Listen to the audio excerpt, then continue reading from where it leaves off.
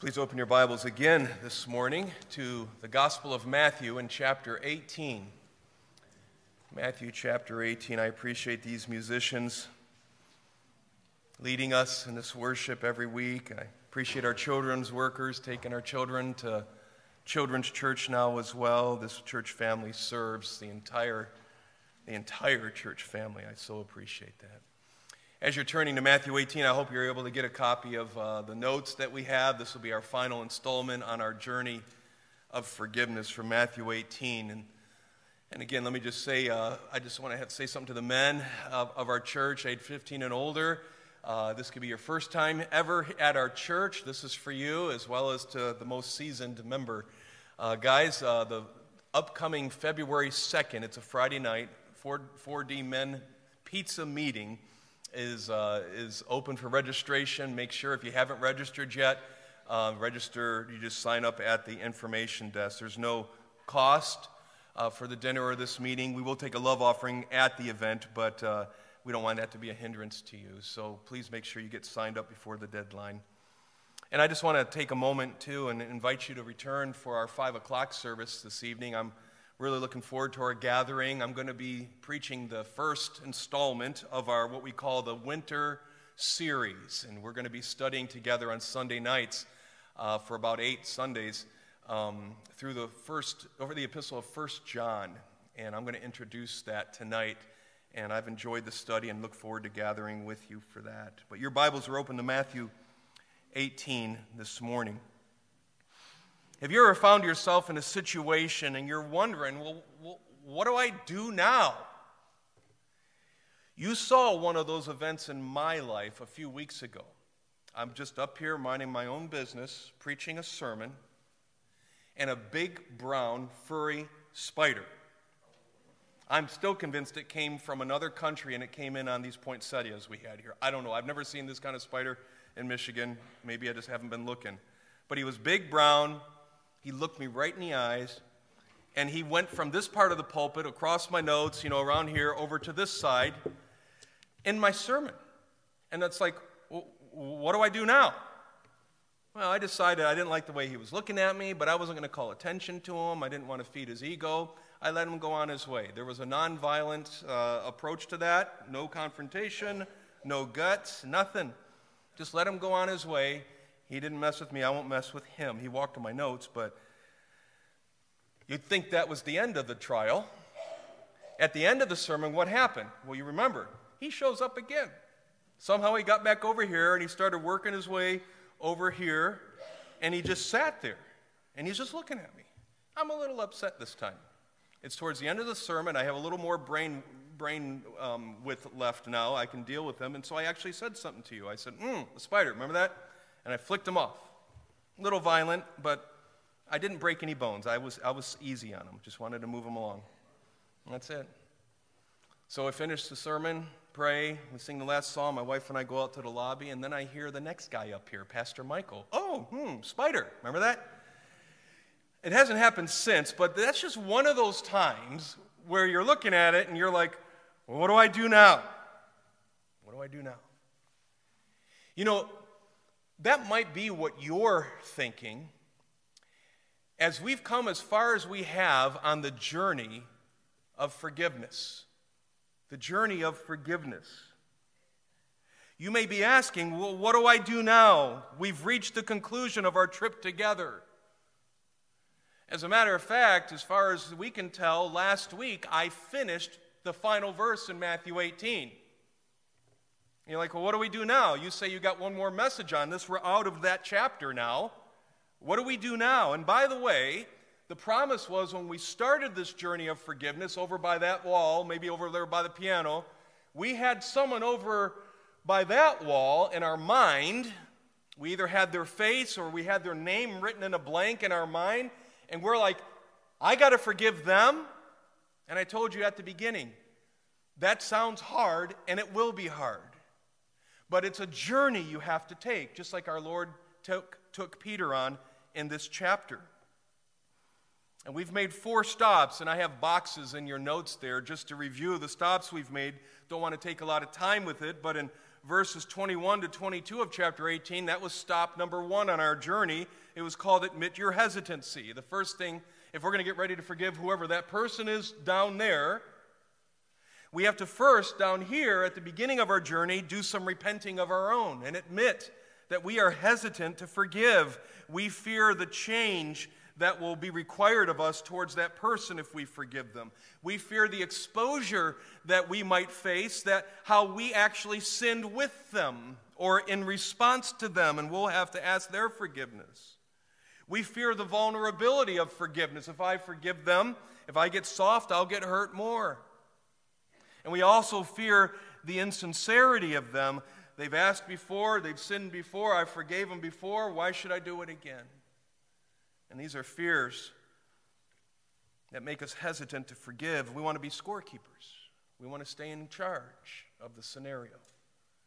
And Christ, in stop number 1, called us to a Christ-like posture of forgiveness, a posture that's ready to forgive even before we're sinned against. And then we came to that second box, or that second stop, and that was in verses 22 to 27. After we've made that first stop of repenting in our own heart, we came to that second stop, which we called Remember Your Story.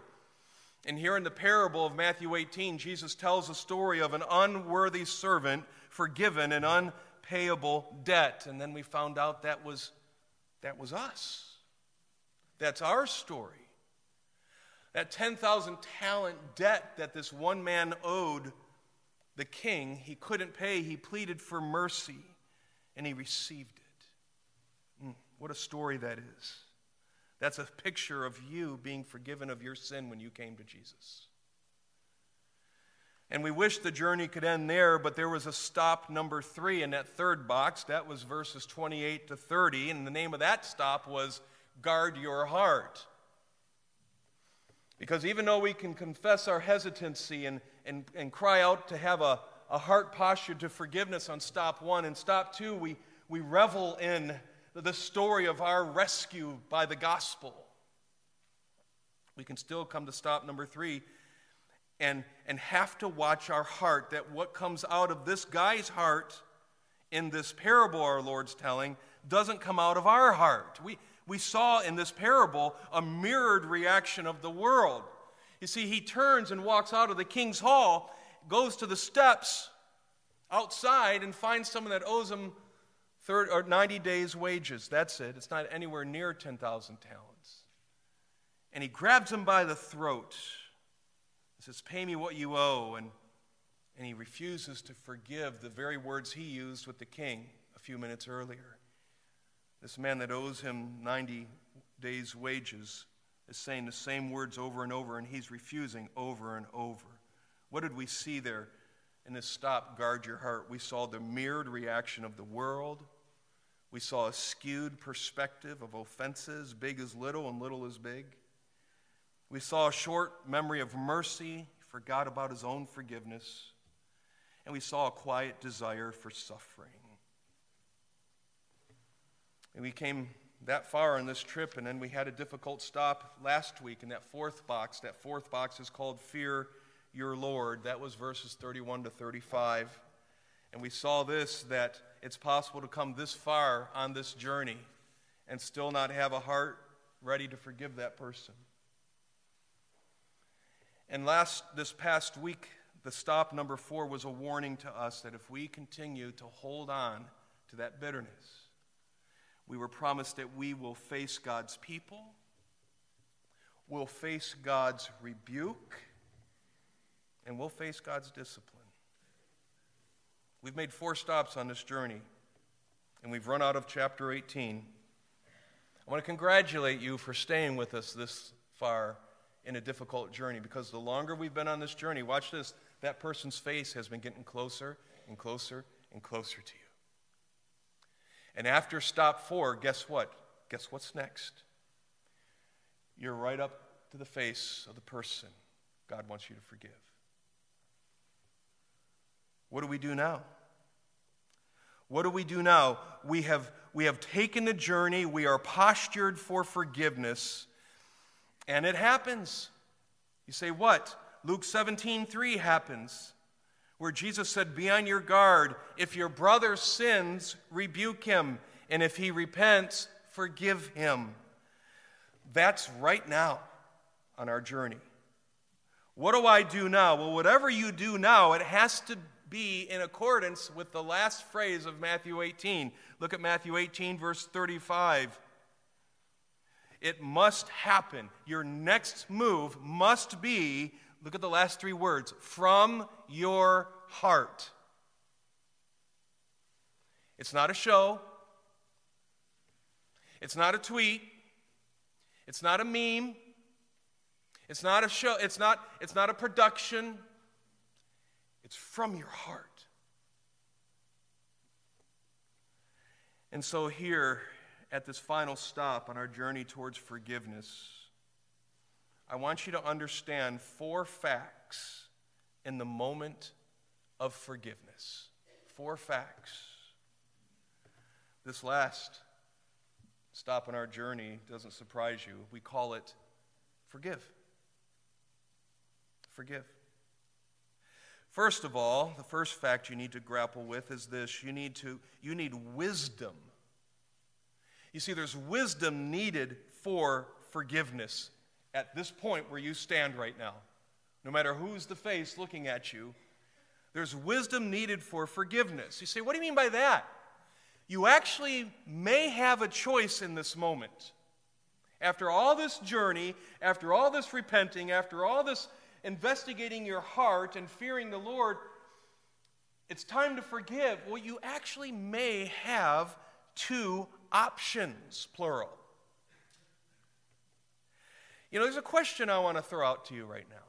As you stand there, are you supposed to push for repentance and for forgiveness, listen, for every possible suspicion, every possible offense, every possible slight or look or word or silence? Are you supposed to push for this repentance and forgiveness for everything? I want to answer that question with 4 passages. I'm going to read them to you. I want you to write these 4 down.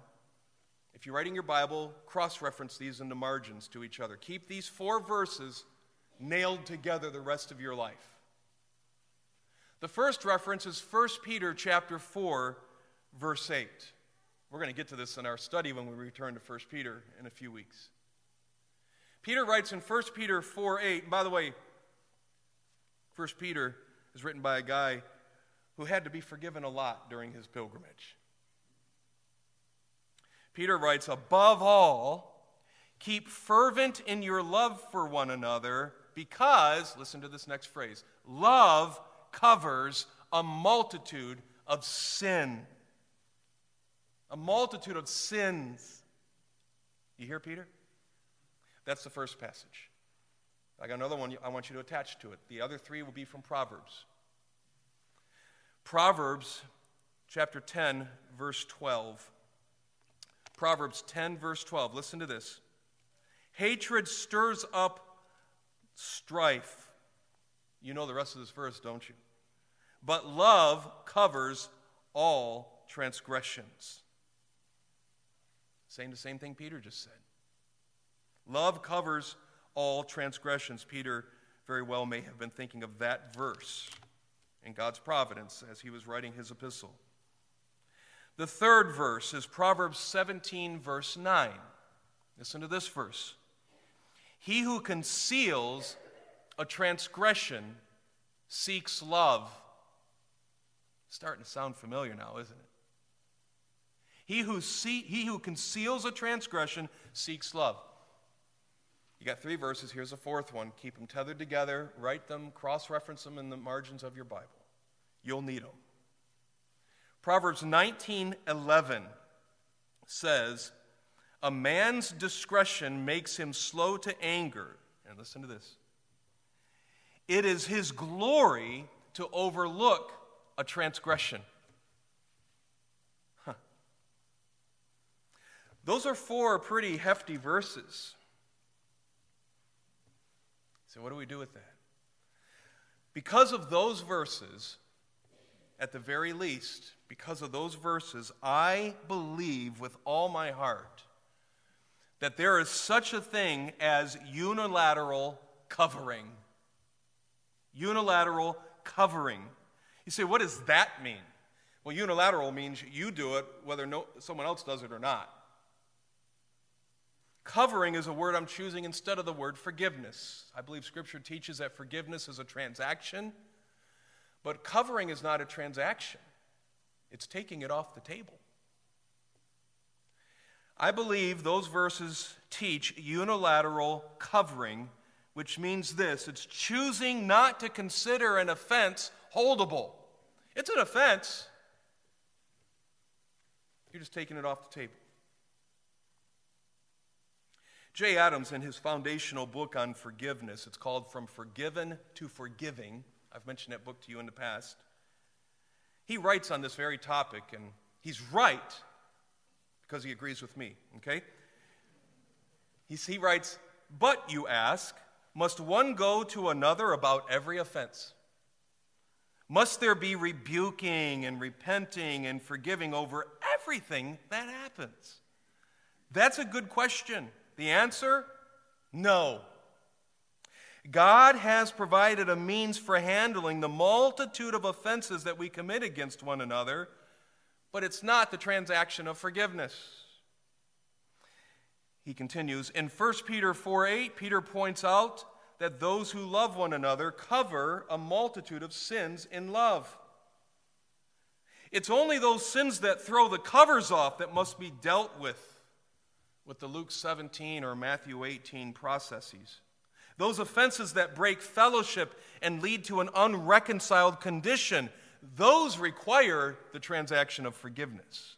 Otherwise, we simply learn to overlook a multitude of offenses against ourselves, recognizing that we are all sinners and that we must gratefully thank others for covering our sins as well in love.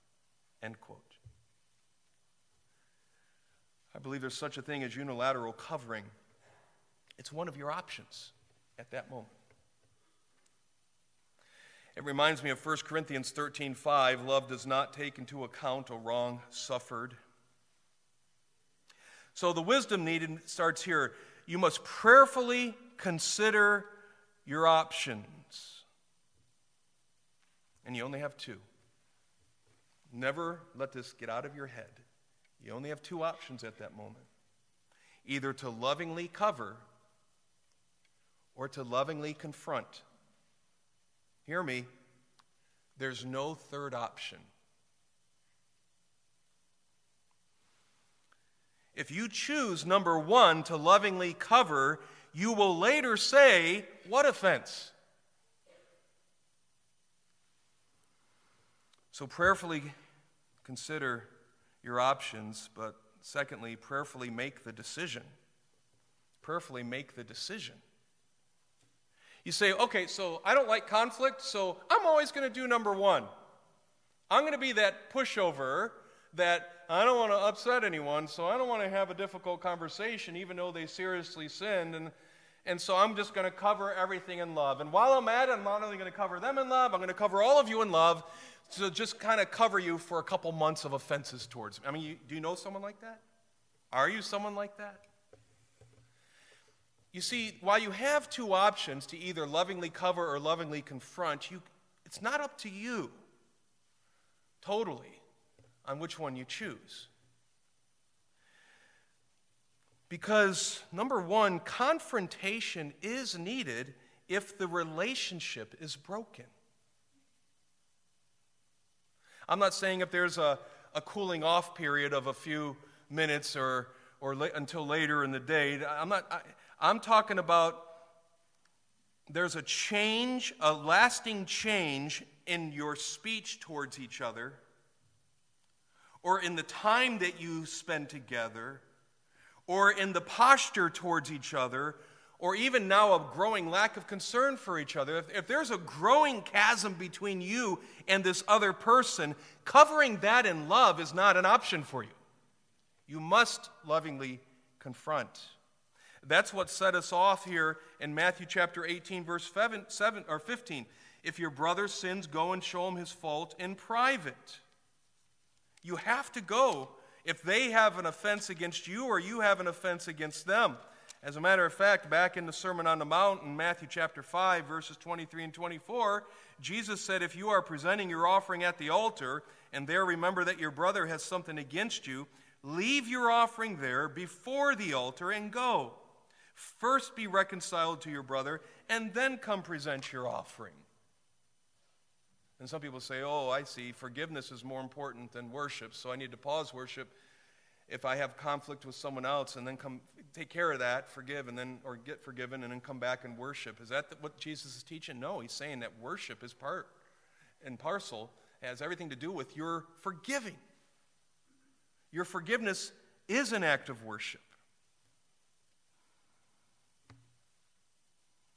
So if there's a noticeable breach and a growing chasm between you and the other person, you may not cover that in love. You have to go to them. Number 2, confrontation is needed if it is a serious offense against someone else.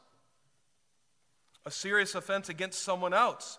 You see, this whole love covering thing that we've seen in, for example, those 4 passages I just showed you, that love covering option is only dealing with offenses against you.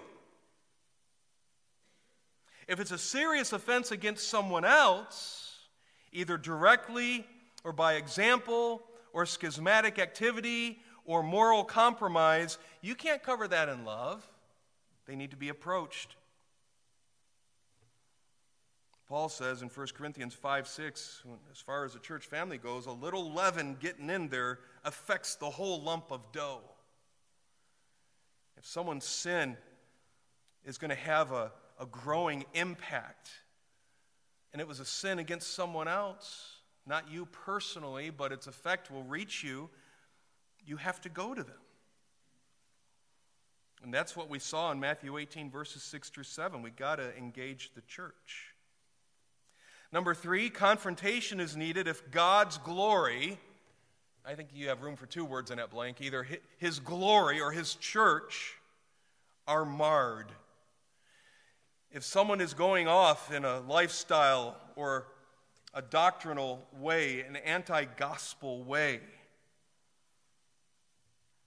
and they're being involved in factious activity, you can't cover that in love. Paul uses some helpful words as he indicts the Jews when he writes to them in Romans chapter 2, verse 24, the name of God is blasphemed among the Gentiles because of you. I find these words in Ezekiel 36, verse 21, but I had concern for my holy name, which the house of Israel had profaned among the nations where they went. Paul, in writing about the younger widows in the church, says, I want younger widows to get married, bear children, keep house, and give the enemy no occasion for reproach. And positively, Jesus said, or Paul says, the Spirit of Jesus through Paul says in 1 Corinthians 10:31, whatever you do, even if it's eating and drinking, do all for the glory of God. If someone is deviating off the rails, and it's not just a hiccup, they're staying and building steam on this new trajectory, a moral trajectory, a schismatic trajectory, you can't cover that in love. It's not an option. And then number 4, confrontation is needed if the offender is in danger. You can't cover something in love that might destroy them. Is what they're into, is the direction they're heading harmful directly to them, destroying relationships with others, and no longer demonstrating any aspect of sonship. John MacArthur gives a few helpful suggestions for this one. I'm very indebted to him for this point. Examples would be doctrinal error. That would be evangelical gospel error. Moral failure. Repeated and growing habits that are harmful to the body. destructive tendencies. Yeah, stuff like that. Paul would write in Galatians 6:1, if anyone's caught in a trespass, you who are spiritual, restore such a one in a spirit of gentleness. And again, to quote Dr. MacArthur, he says in his book on forgiveness, which is a book he leans heavily on what Jay Adams had said too in his book, MacArthur says, we are easily tempted to confront the sins we should overlook and to overlook the sins we should confront. So you need to have wisdom because you have two options, not a third option. It's one of two. Either lovingly cover with these provisos, these 4 provisos in play, or lovingly confront. You see, why do we need such wisdom? And the answer to that is because of what you are setting yourself up to do in the transaction of forgiveness. You also need to understand, secondly, the promises made during forgiveness.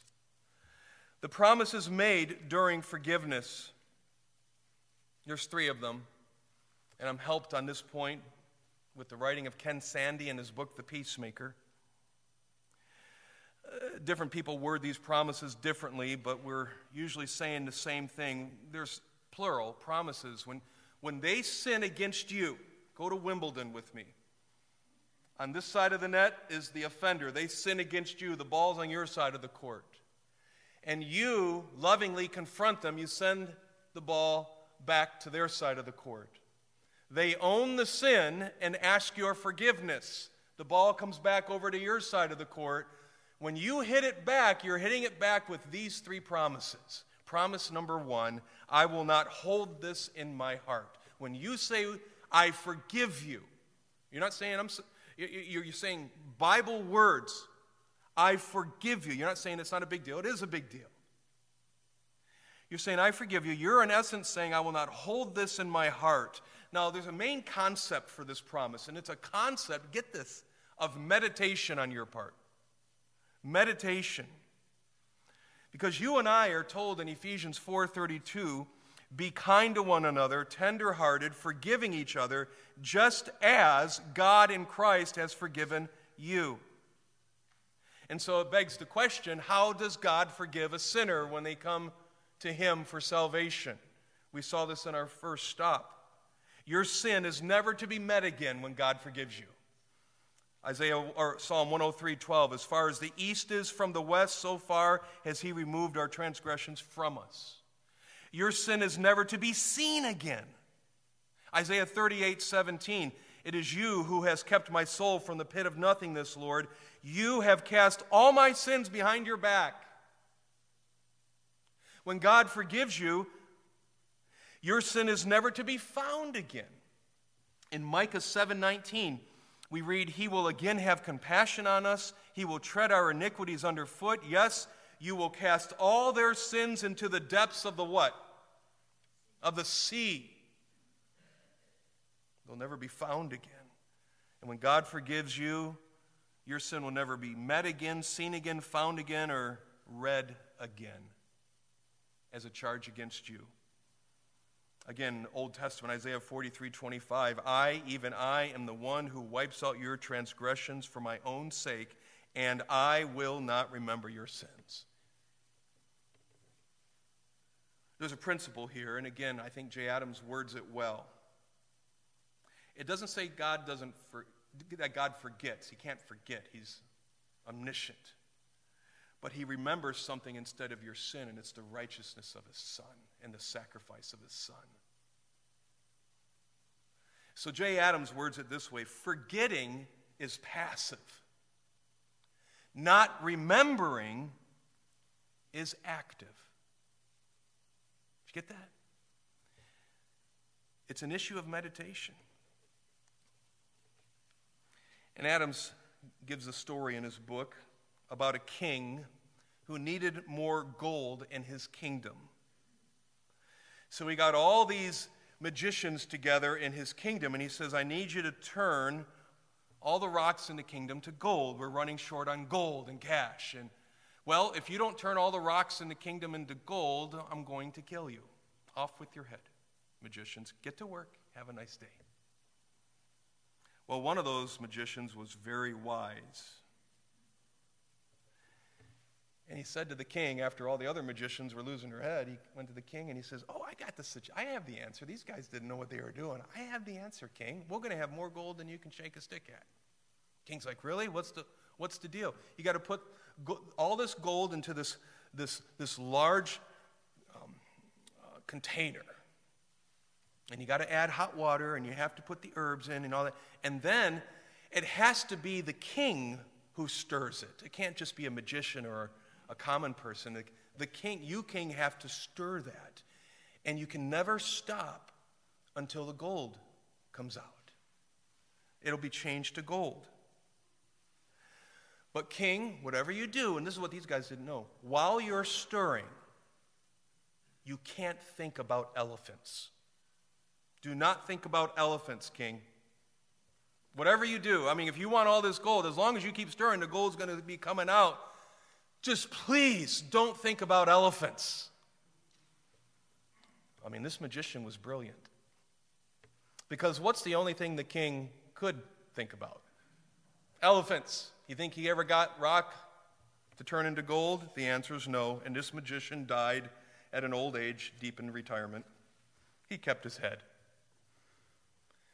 It's hard for us to not want to focus on the very thing we're not supposed to focus on when someone sins against us. And we're getting ready to say, "I won't bring this up against you."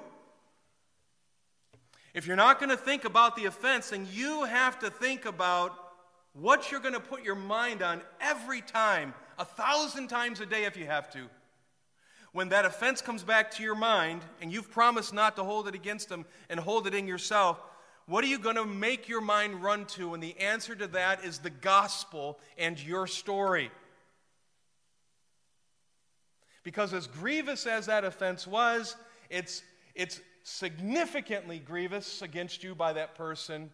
No one's denying that, but it pales in comparison with your 10,000 talent debt that was forgiven by your king. That's the only way to keep that promise. I will not hold this in my heart. There's a second promise. I will not spread this around to others. Proverbs 16:28 says, "A whisperer or a slanderer separates intimate friends." Proverbs 18, verse 8, "The words of a whisperer are like dainty morsels. They go down into the innermost parts of the body." And Proverbs 6:19 says that there's some things that God hates, and one of the ones that makes the list is one who spreads strife among brothers. When you say, "I promise not to bring this up to others," you're saying, "I'm not going to talk about it to other people." It's done. It's not going to come up in prayer meetings. It's not going to come up in gossip sessions, in private threads. It's not going to be whispered to my buddy on the golf course. We don't talk about it. I will not spread this around to others. And then the third promise is this: I will not bring this up against you. Now, this promise says I'm not going to keep saying, "Hey man, I forgave you. Remember what I forgave you? Remember that?" And it's almost like you want hymns written about you. What you're doing with that, and what I'm doing when I do that, is keeping it in front of them. Proverbs 17:9 says, "He who repeats a matter separates intimate friends." Proverbs 17:9. Ken Sande, in his book, The Peacemaker, says that a woman came to her pastor for counseling, and the pastor says, "What can I help you with?" And the woman said, "Whenever my husband and I fight, my husband gets historical." And the pastor says, "Oh, you mean hysterical, right?" And she says, "No, I meant historical. Whenever he gets mad, I get a history lesson of all my failures, including the one in front of me." These are your promises. When you send that ball back over the net, you're saying, "I promise not to dwell on this in my heart, not to talk about it to others, and not to bring it up to you." And And all I know is on the Sermon on the Mount, Jesus tells all of us in Matthew 5:37, let your statements be yes, yes, or no, no. Anything beyond this is evil. I mean, look at those promises. Look at the promises. I think we can agree on a couple principles as we look at that promise. Principle number one, biblical forgiveness is deeply humbling, isn't it? To confront, to ask forgiveness, and then to make these promises. Biblical forgiveness is deeply humbling. And then there's another quick principle that I just can't leave alone. If you break your promises, you're the new offender. You're the most recent offender in that relationship. These are heavy promises, but not quite as heavy as the ultimate goals you are pursuing. You need to understand another truth. Number three, you need to see the goals pursued in forgiveness. The goals pursued in forgiveness. And you're going to see quickly that ultimately your forgiving of that person is not all about you. See, what do you mean? What are the goals? Well, you put God's glory on display when you forgive like that. I put God's glory on display? Yeah. First of all, his grace towards sinners. Remember our guy in this parable in Matthew 18? Look at verse 32. Then summoning him, the king summoned this guy and said, you wicked slave, and look at this, I forgave you all that debt because you pleaded with me. Should you not also have had mercy on your fellow slave? And look at these next words. In the same way that I had mercy on you. When you forgive like that, you're putting God's glory on display as to how God forgives on a grander scale. And the deeper the hurt, listen, the greater the display. See. You put God's glory on display, not just his grace towards sinner, but his power at work in you.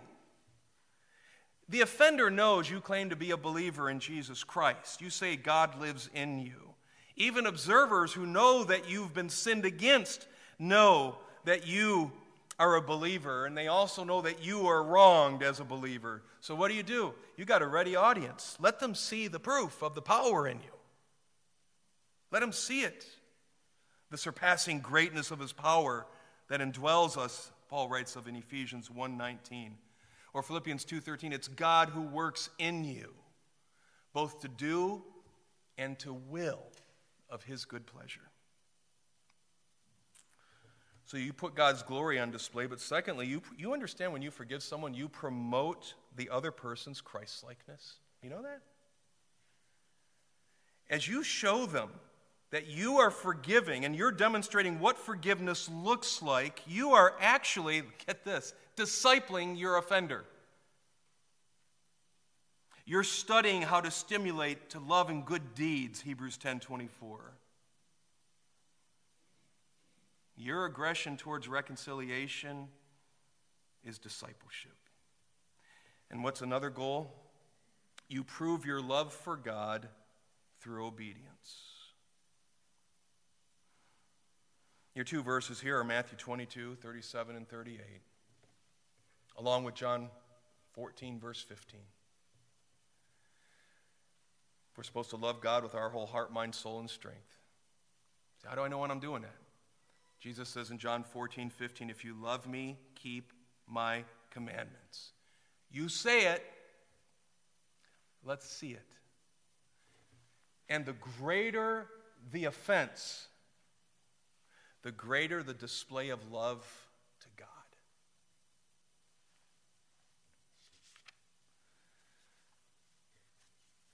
John writes in 1 John 4, let us love one another, for love is from God, and everyone who loves is born of God and knows God. The one who does not love does not know God. Yeah, this is a radical process. It is. It's quite a journey. But it leaves a radical product, this biblical forgiveness, this conditional, transactional forgiveness that we learn from Scripture. It leaves a radical product, a deep footprint. And I want you to see finally here the relationship created after forgiveness. Let's talk about that relationship over there. There's been a sin, there's been a confrontation, there's been a confession and a request for forgiveness, there's been the promises of forgiveness. When that happens, let's look at that relationship. Because I agree with Ken Sande, who writes, to be reconciled means to replace hostility and separation with peace and friendship. So let's talk about that relationship now on the other side of the transaction. First of all, that relationship now is beyond just being restored, right? It's not just restored, it's that, but it's beyond that. Why? Well, just think about it. After God reconciled us to himself, our relationship with him was better than before. That's an understatement. In our scenario, in our journey, it's going to be deeper because of the level of love that we had to demonstrate with great humility. So it's beyond just being restored. And we can also say this, the humility required on both sides deepens the relationship. There is humility in confronting, there is humility in asking for forgiveness, there is humility in making the promises of forgiveness. I can't help but think of what Paul wrote in Philippians 2, verses 3 and 4. With humility of mind, regard one another as more important than yourselves. Do not merely look out for your own personal interests, but for the interest of others. And I'll say this about that relationship. After forgiveness, you are both now traveled pilgrims, and you traveled together through a difficult journey and a sobering transaction. If I can borrow the words of Amos 3:3, can two walk together except they be agreed? Bring the principle of that to this journey.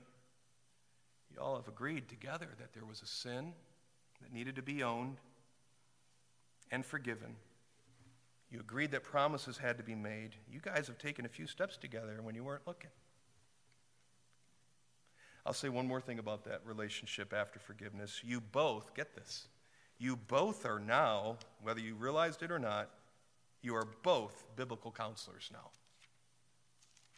You're both certified biblical counselors in forgiveness. I'll send you your certificate later this week. Because 2 Corinthians 1:3-4 says, Blessed be the God and Father of our Lord Jesus Christ, the Father of mercies and God of all comfort, who comforts us in all our afflictions so that we will be able to comfort others, or comfort those who are in any affliction with the comfort with which we ourselves were comforted by God. In other words, as we were hurting, God came to us and helped us and changed us. And we want to take what God has done with us to help someone else who needs to take this journey now that we have experience with. You're a certified biblical counselor in my book. But we have to finish here. So I finish with 3 concluding questions. I finish not just the sermon, but the series. First of all, what about unsaved? Some of you have been wondering about this. We probably should answer it here in conclusion. What about the unsaved? Maybe an unsaved person sinned against you, or you sinned against an unsaved person. An important verse for you to remember for this is Romans 12:18. Romans 12:18 says, as much as it lies with you, be at peace with all men. An unsaved person can't do the whole transaction all the way to the 10th degree because their ultimate sin is against God. But as far as their relationship with you, you can go so far. Galatians 6:10 says, while we have opportunity, let us do good to all people. And even though their sin against you is ultimately against God, you can go so far. So my answer to this first question is, make it evangelistic. Make it evangelistic whether you're the one that got sinned against or you're the one that sinned against them. If you are the one who sinned against them, it might sound something like this. You might say to your unsaved friend, I need to ask your forgiveness. You know I'm a Christian. I take my walk with Christ pretty seriously. You know I go to church and all that. And I mean, that's something that's between me and God, just like it's something between you and God. But I got to tell you something. I take my relationship with Christ very serious. And what I did to you, what I said about you, was not okay. And I need to know that you are hearing me own it. It was wrong. Will you forgive me? Because I wouldn't want what I've been doing to you to put a sour taste in your mouth for my Jesus, who stands ready to forgive you of all your sins and to bring you into the family of God. You just made it evangelistic, even when you're the one that dropped the ball. Well, what do we do if the unsaved person's the offender? How do we make that evangelistic?